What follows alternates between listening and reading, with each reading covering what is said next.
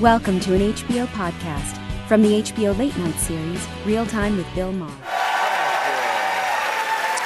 Oh, thank you. Okay. Buck Sexton, you know I love that name. I was waiting for that. I can't be the first You're a one comedian. to note. I know, but I can't be the first one to notice. It does sound like a gay porn star. Or any porn star. Buck Sexton, it's a fantastic porn name. You don't need to, what's your porn name, your address, and no, this is it.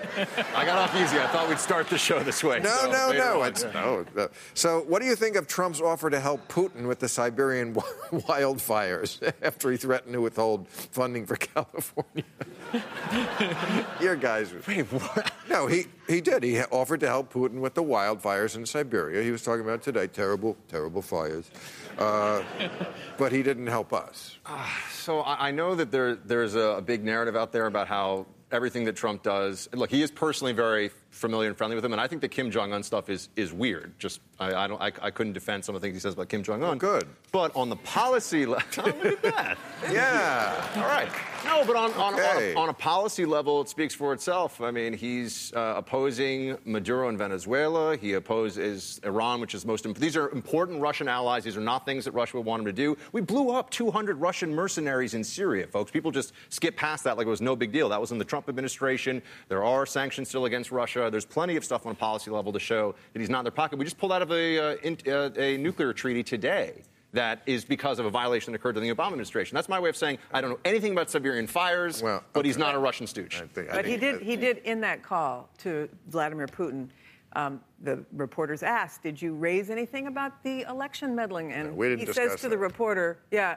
Oh, you don't believe that, do you?" This, of course, after the Senate had come out. They talk a lot. They talk a lot. What's he going to say? What would be enough to say to Putin about the election meddling, other than don't meddle in the election? And when he says that, people would say, well, that's not enough.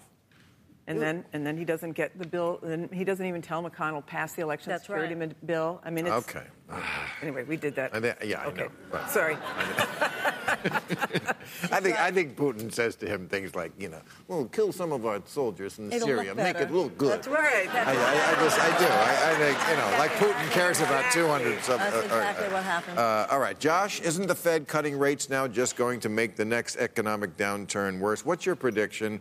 I've been hoping for a recession. People hate me for it, but it would get rid of Trump, so you shouldn't hate me for it. I mean, recessions are really bad. People lose their jobs and their homes, and we shouldn't wish it's worth it. But a recession's always possible. I don't see any particular reason to think that it's likely. I think, Really? Aren't we overdue for one by the cycle of economics? This is such a misconception. People sort of feel like, about every 8 years or something you're supposed to have it. Recessions don't come because they're due. Recessions come because there's some sort of overheating, something goes wrong in the economy, like with the tech bubble in 2000 and with the housing bubble in 07, 08, the economy gets frothy and people invest in things that don't turn out to be useful, and then everyone figures out that, there's all these tract homes way out in the high desert that people don't want to buy, and then you have a crash and it has a domino effect and you get a recession. There's nothing that I look at in the economy right now that looks like that's about to happen. Now, there are good signs that the economy is slowing down, that we had faster growth in 2018 than we'll have in 2019. Some of that was there was a little temporary effect from the tax cut.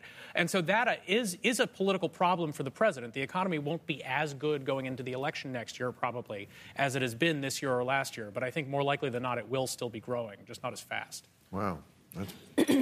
That's going to make it tough. Recession happens, Trump loses. I mean, I think that's what I was. That was my point. Happens, Trump loses. There you go. Yeah.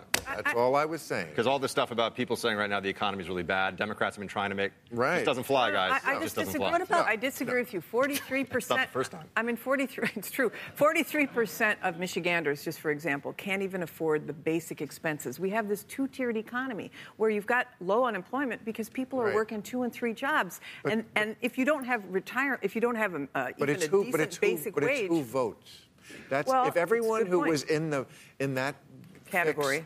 Yes, voted. Yeah. But, people like that, first of all, they're cynical.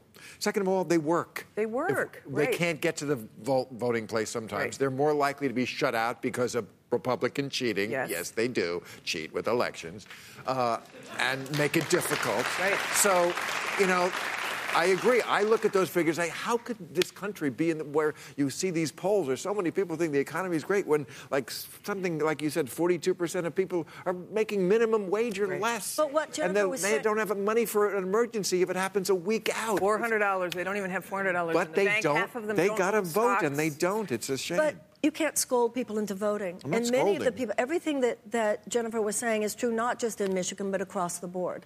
And I think that many people who have not voted, that you've just described, have voted however dysfunctionally as an act of rebellion, because they do not believe that they are being offered an alternative to what is happening now. They feel the system is so deeply rigged.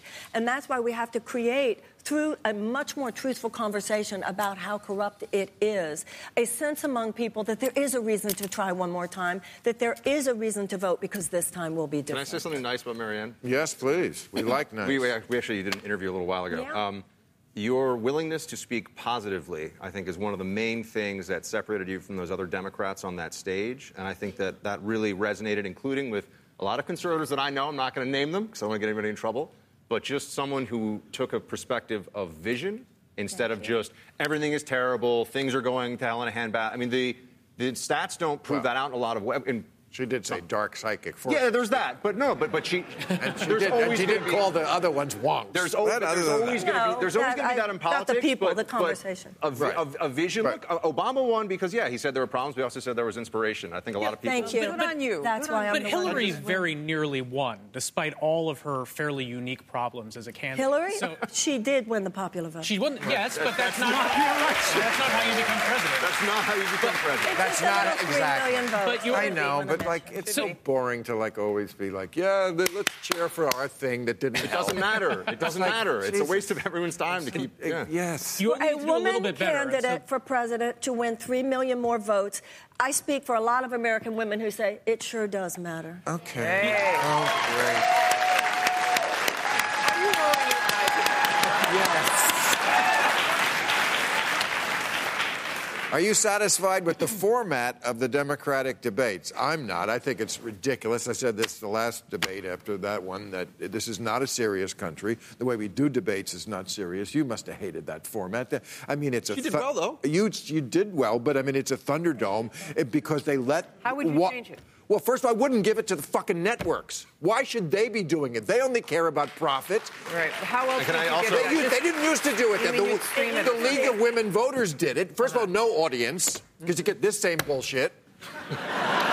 Applauding for stuff that He's isn't not talking about you guys. The audience in the debates, the audience is there for the anchors, and the anchors are there for themselves. And they set everything up as like, hey, this guy just said that shitty thing about you. What do you say about that? They're trying to get a Maybe fight they're not together. all going to be given to the networks. Maybe they're going to be done. I mean, there's a bunch of them to come. But I feel, ridiculous. having been there, actually, that's not really the candidate's fault. It's the way the moderators made the question. I'm saying, that's it. Right, They wanted to and you're create right. this. It's not just about the networks. No. It's about the political parties and the fact that it used to be, as you said, the League of Women Voters. It's all so much theater. It's so much dog and pony show, Right. as opposed to the serious conversations about our democracy that need to be held. I didn't hate the format that much. Really? I didn't either. I mean, I think, first of all, you're never going to have a satisfying format with 20 candidates. People were saying, well, it's too long, and the answers were too short, and they didn't talk about enough topics. And so, like, all three of those, you can't fix all three of those things.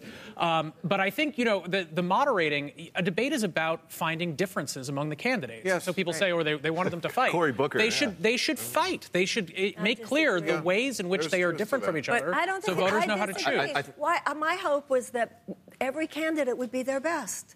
And then let the voters see every candidate be their best, and then the voters can decide for themselves through their own intelligent analysis who they wish to have sitting in the looking at this from the... What country are you running for president of? Look at this. All right, that's it. Thank you very much, everybody. Catch all new episodes of Real Time with Bill Maher every Friday night at 10, or watch him anytime on HBO On Demand. For more information, log on to HBO.com.